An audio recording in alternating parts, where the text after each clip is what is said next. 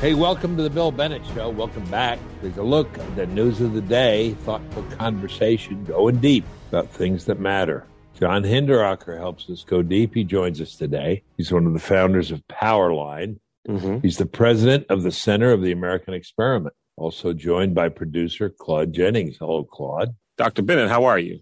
I'm all right. Okay. All right. A few things I'd like to discuss. We have a house in Washington. We also have a house in North Carolina. Mm-hmm. We haven't made a final decision where we're doing Thanksgiving. Oh, right. Yeah. So do you think we have a turkey in each place? Well, I would decide just on one and have one turkey in one place. I would do it in North Carolina, to be honest with you. You forgot Mrs. Bennett's program at Thanksgiving. Two turkeys. Two turkeys, right. One, the first one is the practice turkey, and it's there for gravy, whether it works or not. It produces gravy. Mm-hmm. So we have 4 turkeys, best I can tell. Oh, goodness. And I think 4 people or 6 people, for dinner. Right. And these turkeys are about 20 pounds each. Mm-hmm. Oh, that's a lot. We got 80 pounds of turkey for 6 people. So I know you go around the Beltway with your plate, Right. Your grandmother and your aunt and all that. You probably ought to stop at our place. I probably should. I mean, it's just, I just don't know. But, I love turkey. Mm-hmm. And I'm one of these people who says, why the heck do you have to wait? Right. Thanksgiving. I mean, let's have it every week. Mm-hmm. No, absolutely. If you remember, one of the best discussions we had on Morning in America, the radio show, and this is one that came spur of the moment. We were talking about what's going on for Thanksgiving, and I had made mention to macaroni and cheese, and you were like, macaroni and cheese. I think Chris Beach the same way. I'm like, yeah, macaroni and cheese. You got to have macaroni and cheese at Thanksgiving. And so then it spurred this whole big conversation about black Thanksgiving versus white Thanksgiving. Yeah.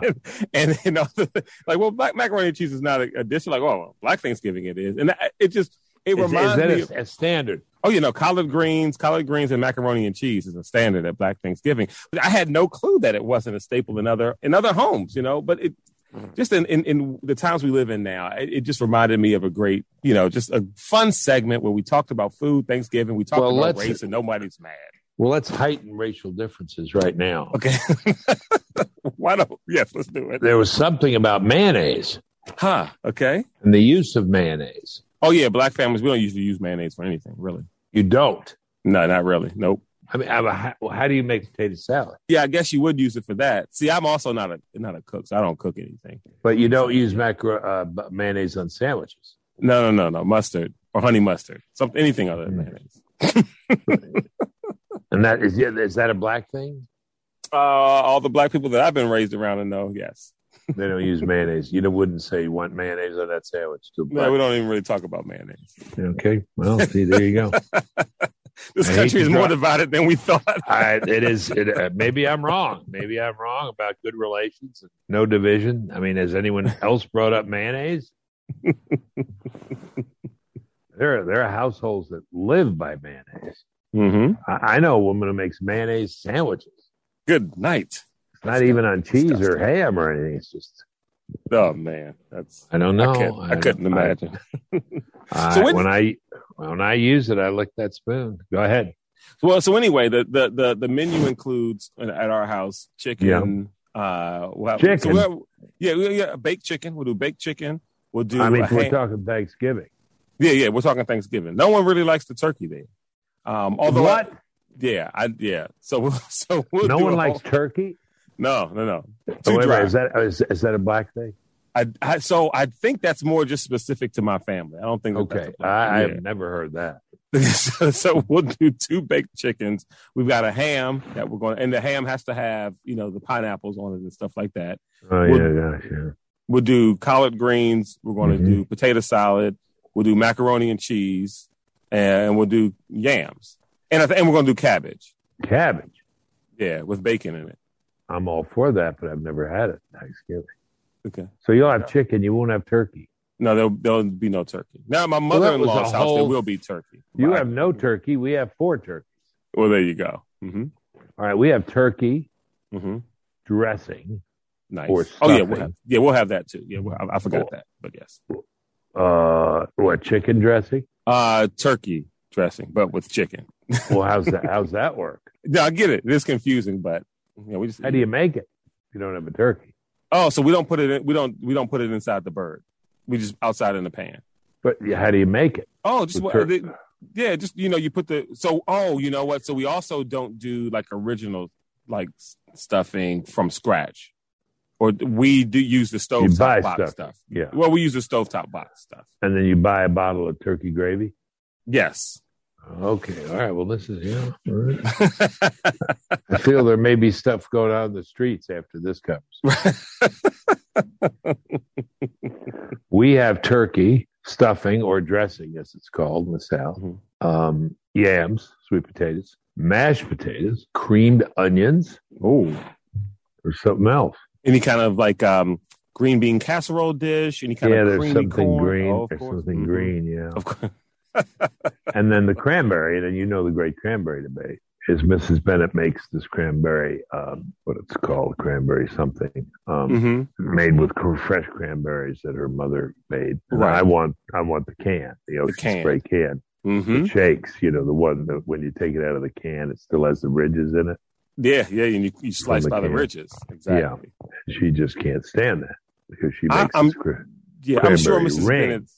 I'm sure Mrs. Bennett's cranberry dish is delightful, but I'm like you. I prefer the can. One of my arguments on this is I'm putting gravy on everything anyway. Whether that cranberry's out of a can or made from a bag of fresh cranberries, doesn't matter. Doesn't matter to me. I put gravy on everything except dessert. There you go. Yeah. I can't wait. Now, the other big debate in our house is how long do you eat Thanksgiving leftovers? Because to me, I eat them until they're gone, even if it's a whole week and a half. It doesn't matter. Yeah. Sierra is like, after 2 days, it's disgusting. It's time to throw it out. Don't touch the food. No. Don't throw it out. It's as good as long as it's in the refrigerator. We eat it until it's gone. But your leftovers are chicken. Right, correct. Not turkey. Do you make a chicken sandwich? Oh, yeah, absolutely. Chicken sandwich. But you don't use mayonnaise. No. Can't do that. No, mustard. Wow.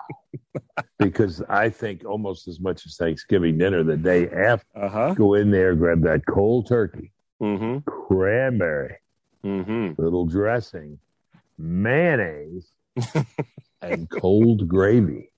Nice. No, I mean, it's a mess. Throw a sandwich together. But it's not, and I'm with you. You eat it till it's all done. And not much better, because in that weekend you got Michigan, Ohio State. I'm interested to see if Alabama can put its secondary together. Right. They've been getting drilled. They just do not look that strong. And Georgia looks almost overwhelming. Well, see, and that's the thing. If there was ever a year for Georgia, this is the year. And as much as I want to keep believing and want to see it, I want to see it, but I got to see it. I want to see it. I got to see it. The other thing, I don't know if it's true or not, because I think they lost like 3 games. But Wisconsin is playing very strong football, and looks like they'll win that, whatever that thing's called, the Western Division or whatever, the Big Ten. And they will end up playing Ohio State or Michigan, and they're playing very well lately. Could play spoiler. Get Cincinnati in there. But Thanksgiving, turkey, gravy, dressing, cranberry, football. It's just great. Isn't it? Best time of the year. Makes you forget how the country's being wrecked. All right. We'll talk. We'll talk with John Hinderaker soon, okay? There you go. You're listening to The Bill Bennett Show. Hey, what's easier than opening a can of cranberry sauce? We're all thinking about that around this time of year. Definitely. Getting free life insurance quotes with Policy Genius. Oh, I was thinking eating cranberry sauce is easier than opening it. But getting a policy with Policy Genius is also easier than opening it. Very easy. Certainly easier than getting a turkey. Nowadays, you're able to afford it, right? Anyway, if you're looking for something to do while the family's running a turkey trot, we used to do turkey trots all the time, you can be just as productive by comparing quotes from top life insurers with Policy Genius. Policy Genius makes it easy to compare quotes from over a dozen top insurers all in one place. Why do you want to compare? Well, you could save 50% or more on life insurance by comparing quotes with Policy Genius. You could save $1,300 or more per year on life insurance by using Policy Genius to compare policies. That kind of service has earned Policy Genius thousands of 5-star reviews across Trustpilot and Google. And eligible applicants can get covered in as little as a week, thanks to an award-winning policy option that swaps the standard medical exam requirement for a simple phone call. This exclusive policy was recently rated #1 by Forbes Advisor, higher than options from Ladder, Ethos, and Bestow. So how's it work? Getting started is easy. First, head to PolicyGenius.com. In minutes, you can work out how much life insurance coverage you need, and you can compare personalized quotes to find your best price. So, head to PolicyGenius.com to get started right now. Policy Genius, when it comes to insurance, it's nice to get it right. You're listening to The Bill Bennett Show.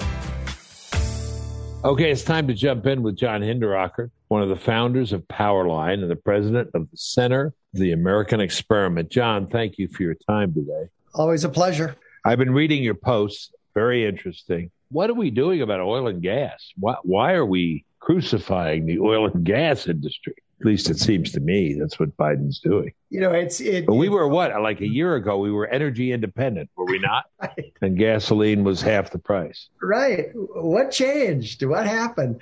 You know, and of course, we've lived through a moment of peak stupidity in which the Biden administration did everything it could do to suppress production of oil and gas here in the United States, which had booming under the Trump administration. And then when that created problems, they were begging to Saudi Arabia and Russia, asking them to produce more. I mean, you can't make this stuff up.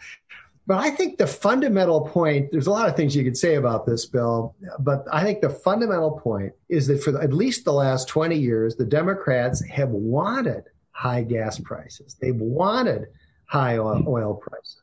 They've, in their candid moments, they admit it. And the reason they want those prices is because they subscribe to this myth that fossil fuels are a threat to the Earth's climate, and therefore using fossil fuels is a bad thing. And what they want to do is to price them out of the market. Yep. And it's to facilitate a transition to God knows what, windmills and solar panels that usually don't work, and batteries that don't exist, and so forth. But the problem is you can't run for office on a platform of, look at that $4 a gallon gasoline. I did that. You can't. No. I did that. In fact, it's like, let's go, Brandon.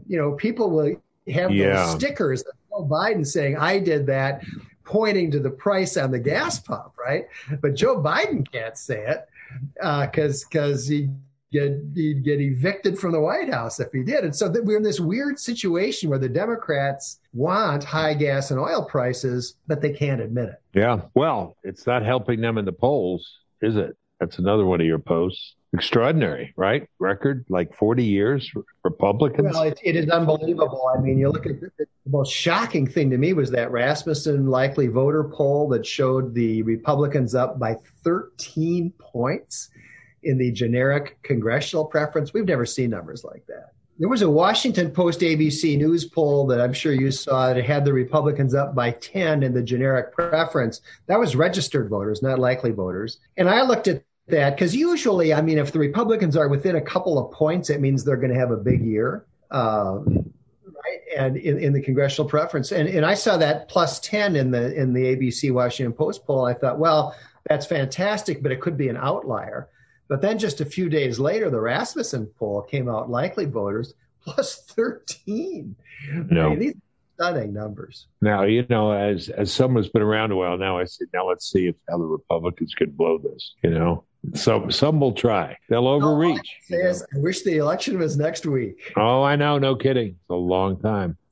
By the way, I find very odd this whole discussion of, succession and Joe Biden and Kamala and will he run again? And let me just be candid. Will he run again? Of course he won't run again. I don't know that he'll finish this term. He's in bad shape. I'm not trying to be mean here. He's just, he's in bad shape. A lot of people that age, that's my age, are. And, things don't get better as you get older. And he's in really bad shape. I mean, him on video time after time. His frailty when you see him just walking. I mean, the presidency is hard on the people that hold that office, and he does not have the reserves of strength and energy, mental acuity that you got to have to fulfill that office. But you're absolutely right, Bill. I don't think there's a person in the world who thinks that Joe Biden is running in 2024, and most of us are skeptical that he's going to be around in 2024. Yeah, I heard a Democrat say there's talk about. Have you heard this?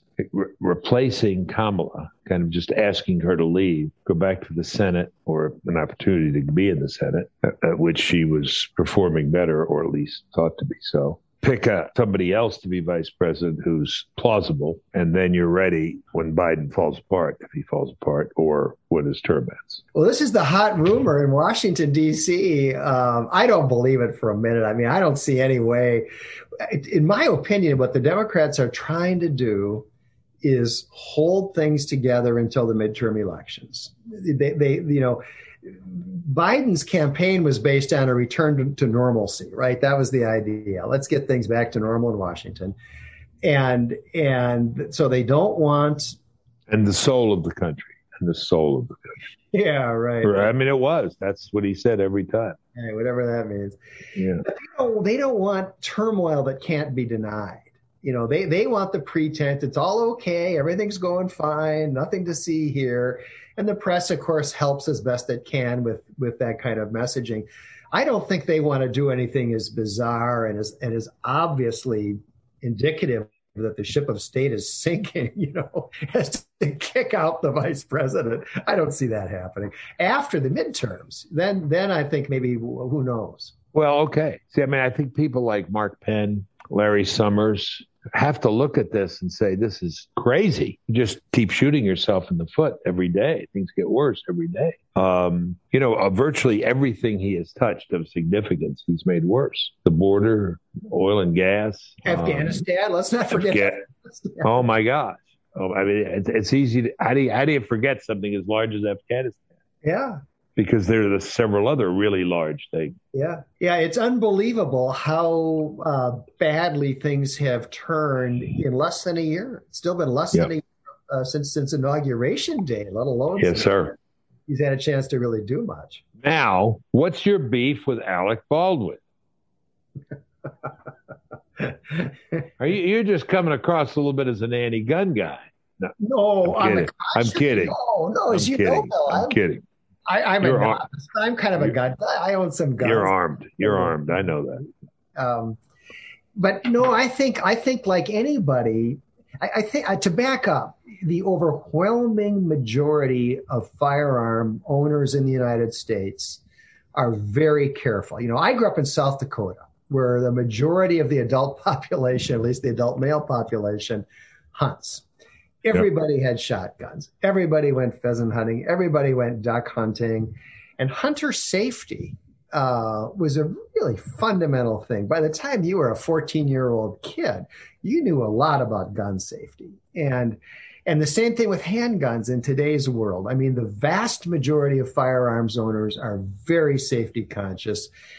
And it just offends those of us who stick up for gun rights and defend gun owners when somebody like Alec Baldwin does something as absurdly, outrageously negligent as to take a gun that he has not even checked, which is violation number 1, point it at another human being, which is violation number 2, and pull the trigger. He broke every fundamental rule of firearm safety. It's really shocking. How's that going to come out, you think? I don't know. I mean, there have been a lot of efforts to spin it and to point the finger of blame in various directions.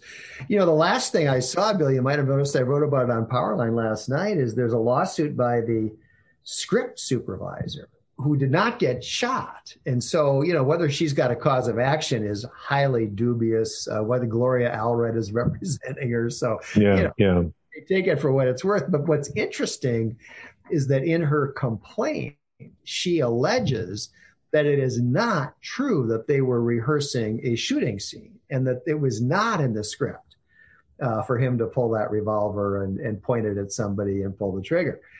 And so it's going to be very interesting. I think a lot depends, Bill, on what was really going on, and that's something that reporters seem to have been kind of incurious about. Was he really? Yeah, no, I know. In which he was supposed to be pointing the gun at the camera and pulling the trigger? I don't know. Let me end with this on politics. Talked about Democrat politics and some of the things, rumors going around. They got to do something after 22. They got to. We'll see. But Republicans, do you notice Chris Christie stepping out and hitting his former friend, Donald Trump? Yeah. It didn't seem like a hard hit. And if you look at the transcript, it doesn't look hard, but it was. It was. He said, stop looking at the past. And, I've heard several people say the former president, calls up people and says, gee, you did a great job on TV and all, but why didn't you talk about 2020 election? And this is what Christie's talking about. My question is it safe for a Republican to come out and be critical or mildly critical or somewhat critical of Donald Trump? Is it safe politically? Well, it better be, or we're in trouble, Bill. And I think my view of this is probably very similar to yours. I think that Trump was a very good president, our best since Reagan, in my opinion, rather easily. He had an unusual background and personality in large part because he was not a professional politician. He got to be age 70 or whatever without running for office. So he was not a professional politician. To the extent that his personality was different, I enjoyed it a lot of the time. Yeah. Sometimes he didn't do a lot of stupid things, but he said some stupid things. But a lot of the time, I enjoyed his personality. But it is time to move on. Voters, what's the history of a guy losing a race like Trump did in 2020, being out of office and then running again successfully?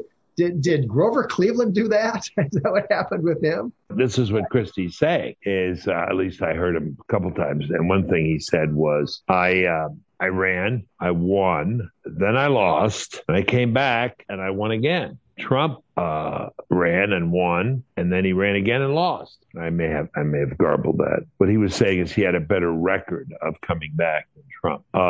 Is it prudent for the Republican Party to nominate someone other than Donald Trump? Well, I think so. I think that voters never want to look back. The last thing the voters want is to rehash an election from 4 years ago, to refight the battle.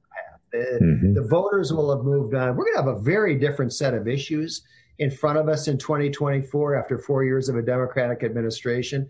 It's going to be a very different situation. And I think we need a different candidate. I don't doubt that there are a certain percentage of voters who would turn out for Trump but wouldn't turn out for anyone else. That's probably true, although we saw in Virginia that there are plenty of Trumpist voters who will happily turn out for somebody else. But the point I would make, Bill, is that while there are some in that category, there's also plenty in the other category of people who would vote for a different Republican but won't vote for Trump. I'll tell you, if I talk to some of my friends in the Twin Cities suburbs, especially some of the women, I could start counting them. People who, if we nominate a Marco Rubio or take your pick, they'll happily vote for the Republican. But if we go back to Donald Trump, they're going to vote for the Democrat. So every president puts together his own winning coalition, and it's never exactly the same two times in a row. I think it's vital for the Republican Party to move on and look forward and to nominate somebody different. I have gone this far. I have told people who have said, like Ron DeSantis, he has said that if Trump runs, he won't. I've said I think that's a mistake. You can love him and respect him and go out and compete against him. See what happens. Well, DeSantis is a great example of a guy who shares Trump's virtues. And he could so easily go out there and compete with Trump. And he can say, you want a guy who will push back against the press? Well, You're right. I am. That's me. I'll do that. And I think that Trump would have a very hard time going after DeSantis in the way that he likes to kind of belittle political opponents. I think you'd have a hard time going after some of the other people who are thinking about running. Tim Scott, who's apparently raking in tons of money. Oh, really? Interesting. Yeah, tons of money. All right, let me ask you that. I said that was the last question. I actually have one more. So this amazing election in Virginia, very skillfully done by Youngkin. Wouldn't you agree? I mean, really skillful. You know, Youngkin is one of these guys. He went into the business world, got rich, decided to go into politics, and usually that's a bad formula. You know, yeah, bad. We've seen that here in Minnesota and other states. Most of the time, it doesn't work that well. I was stunned when I started seeing Youngkin in action and how skillful he was. Yeah, man, oh man, he was a good candidate. Yeah, no, a lot of these business guys say, hey, you know, first of all, a lot of people make $100 million, just think they're smart because they made $100 million. And if you're smart about that, you're smart about anything. Politics is easy. You just got to say this and they crash and burn. Right. But this guy, I don't know, it's instinct or study or something, but really handled it very well. And then those numbers in New Jersey. I mean, this is what I follow this stuff for a living.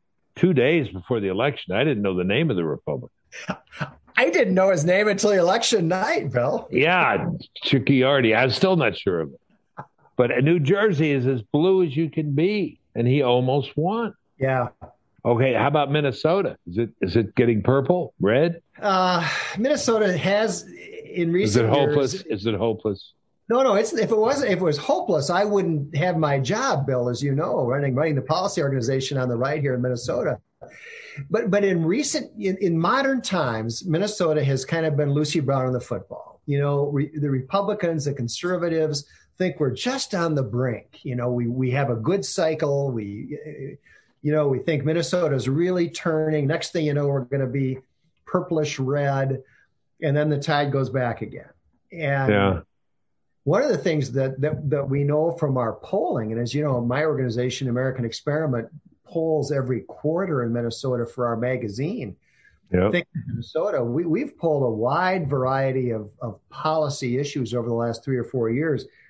I don't think we've ever polled an issue where the liberal position does better than the conservative position. And if you ask every quarter as part of our demographic questions, we ask, do you consider yourself, conservative, moderately conservative, middle of the road, et cetera? And consistently, there are significantly more people in Minnesota who say they're conservative than who say they're liberal. So one of these days, that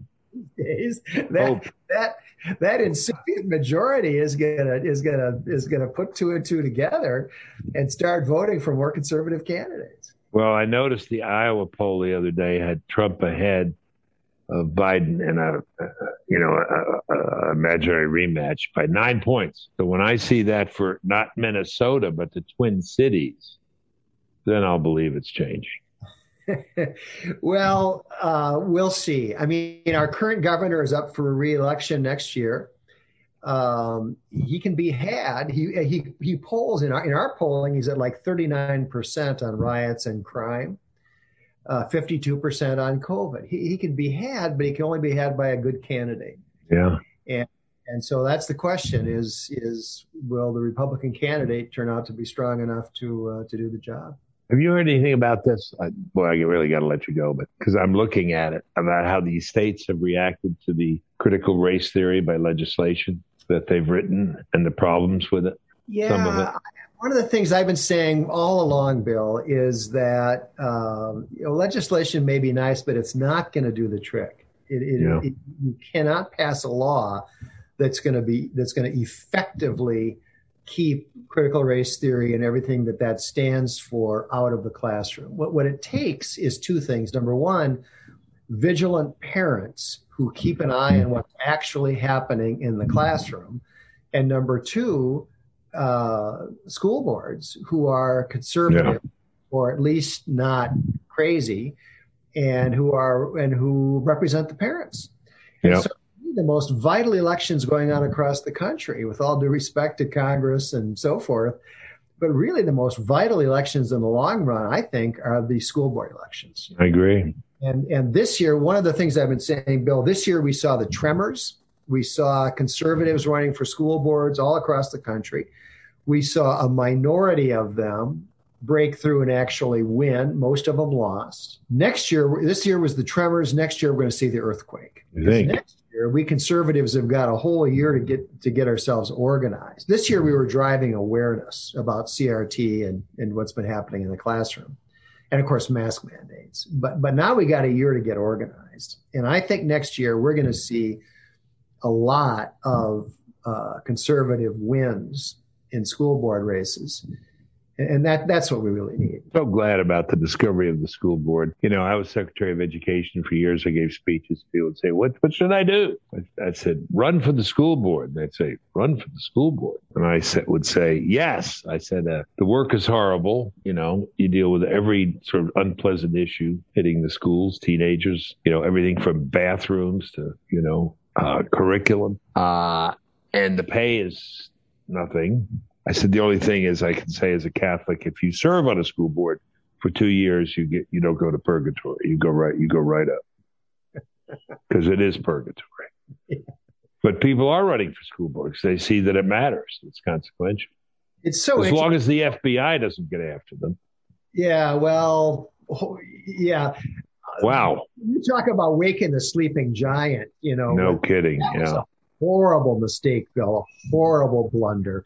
When the Biden administration collaborated with that stupid national organization, what is it, NSB? National School Board, yeah. You know, they did that setup, you know, where Merrick Garland, they wrote the letter, and Merrick Garland told the FBI to get involved. And man, oh man, did that blow up like a cigar in their face. I go ahead. You keep that up. You send the FBI to some school board meetings, and we'll see a revolt, the likes of which it's going to remind us of 1776. Unbelievable. All right, John. Listen, thank you very much.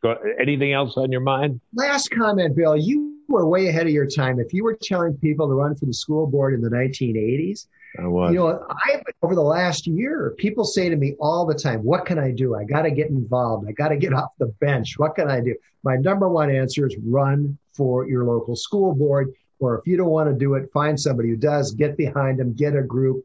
Fund him, knock on doors, get lawn signs. But the school board is what you got to do. You were 30 years ahead of your time. Yeah. The rest of us had caught on a whole lot sooner. Well, I was there. So one of the reasons I knew about it is I was there and I saw where the points of leverage are. And I saw it when I got the job as Secretary of Education, this array of organizations that were there just to influence and push the education department around, education establishment, the blob, I called it, after a movie from the 50s, Steve McQueen movie as a teenager. And then, you know, the National School Board Association became part of the blob. The so-called Parent Teacher Association became part of the blob. All these places got, you know, influenced and appropriated and, you know, signed up. And so COVID gave people a window into what was going on in their kids' classrooms. And they said, wait a minute, didn't know about that. So agree with you 100%. Thank you, John. We know how busy you are. We know what your hourly rate used to be, so we're very grateful for you coming on and not charging us a cent. But we'll buy you lunch in Washington. If Washington's ever reopened, anyway. It's open, and you don't have to wear a mask if you go to the pub. All right? All right, sounds good. You're listening to The Bill Bennett Show. All right, let's welcome Elaine Bennett to the show. And Claude, I'm going to step out, and you will conduct this interview with your friend. Yeah, I'll take it from here. You'll take it. Happy Thanksgiving, Claude. Happy Thanksgiving, Mrs. Bennett. How are you? I am just great. I'm so happy to see your face. It's been a while, and I know you're looking forward to Thanksgiving with your wonderful family. Absolutely. We're having folks over. My sister is coming over, my brother-in-law, my niece, two friends that normally come over. My mom and brother aren't, and that's fine. You know, I will go past their house in the morning. But yeah, we're having everybody over. And so it'll be fun. It's a thankful time. And it's a day that we have cherished in the Bennett household for a long time. When my boys were not able to join us, as Joe Bennett was not, when he was in the Marines and serving out in the San Diego area, Hugh Hewitt was kind enough, he and his wife, to invite Joe and some of his platoon members to their house for Thanksgiving. Yes. I was just a bit nervous because I wanted to be sure that Joe conducted himself accordingly, as I have tried through the years to impress some certain rules at the dinner table. And sometimes these rules were followed and sometimes they were not. So I made a list, Claude, I guess it was 10 years ago. Yes. Yes. maybe 8 years ago. And Bill shared this list on Morning in America. And he asked me to repeat it this Thanksgiving Day.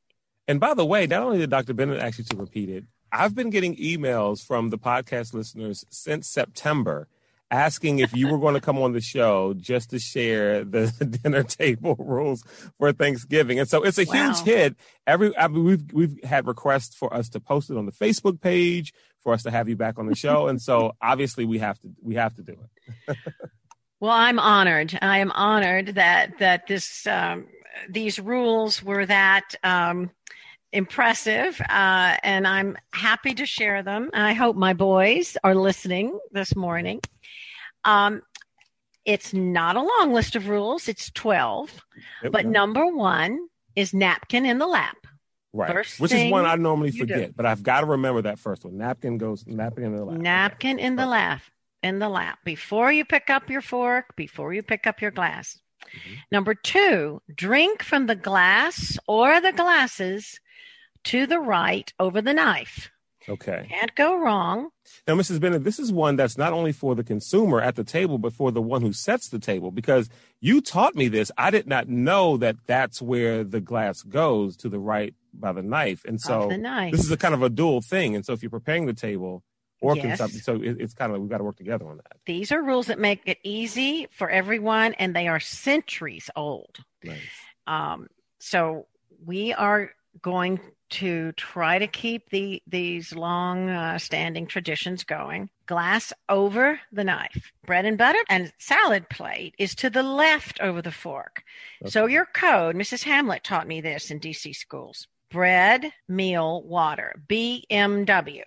Bread, meal, water. That's a phrase we used. Bread to the left, meal in the middle, water to the right. Got it. And at our luncheons for best friends and best men students, they all got it. Had it down cold.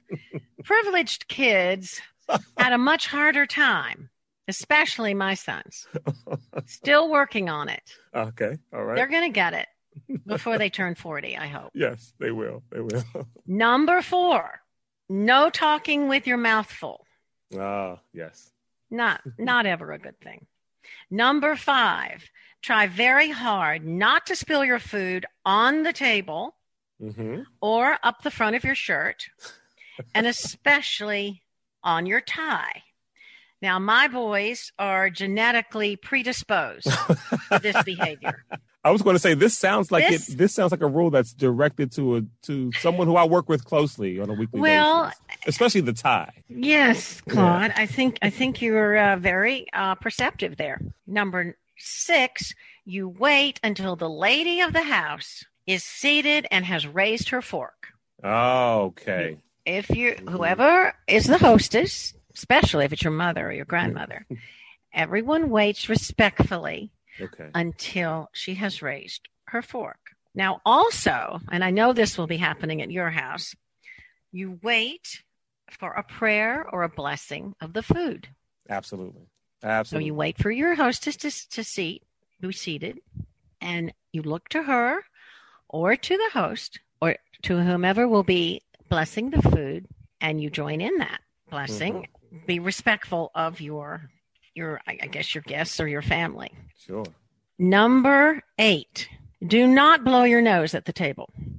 If there's any need to blow your nose, you excuse yourself and you go to the powder room. Okay. That's an old-fashioned term where ladies would say, I must powder my nose. Men don't necessarily need to powder their nose, but they should definitely blow their nose in the nearest so-called powder room. Got it. Got it? Number 9, do not place the wine bottle, if you're having wine, on the floor by your chair. Now, that is a habit of the elder Mr. Bennett. Okay, I was going to ask. This seems to be something that was inserted into the personal. We're working on that one. Number 10, do not punctuate your sentences in any way with your silverware. Ah, got it. Especially, and we hope this isn't happening, but it could. This year, if you're having a political discussion, do not wave your knife around or jab your fork directly in front of you. Number 11, always personally thank the hostess and tell her the food was delicious. That will warm her heart. Now, I would imagine if there's a situation where multiple people are bringing food, if you know of an individual who cooked a specific dish, thank them as well. That is a good point. Okay. Yes, seek out in situations which are really wonderful where different people bring different dishes. You will warm that person's heart by saying that green bean casserole was just delicious. Nice. And it's especially important to say how delicious the food is. Okay. If you have left enough food on the floor under your chair for the family dog's next meal, the hostess will not be as offended if you have complimented her food explicitly.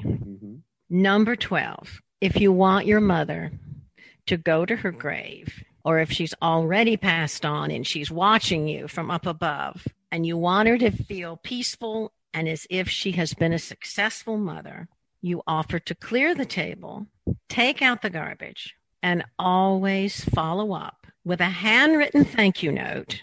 Second choice is email. Okay. Within 3 days. This is important if it's a hostess, someone you're being a guest at someone's table, or if it's your own mother. Oh, okay. Right. I have on file all handwritten notes I have received from youngsters. Okay. Who shared our dinner, and especially our Thanksgiving dinner. And that does it for today's show. To catch up on previous episodes of the show, go to thebillbennettshow.com. You can follow me on Twitter at William J. Bennett, and you can like me on Facebook. Just search Bill Bennett. Feel free to email the show. I'd love to hear from you. It's billbennettpodcast@gmail.com. Please share the podcast with your family and friends. We'll catch up next week.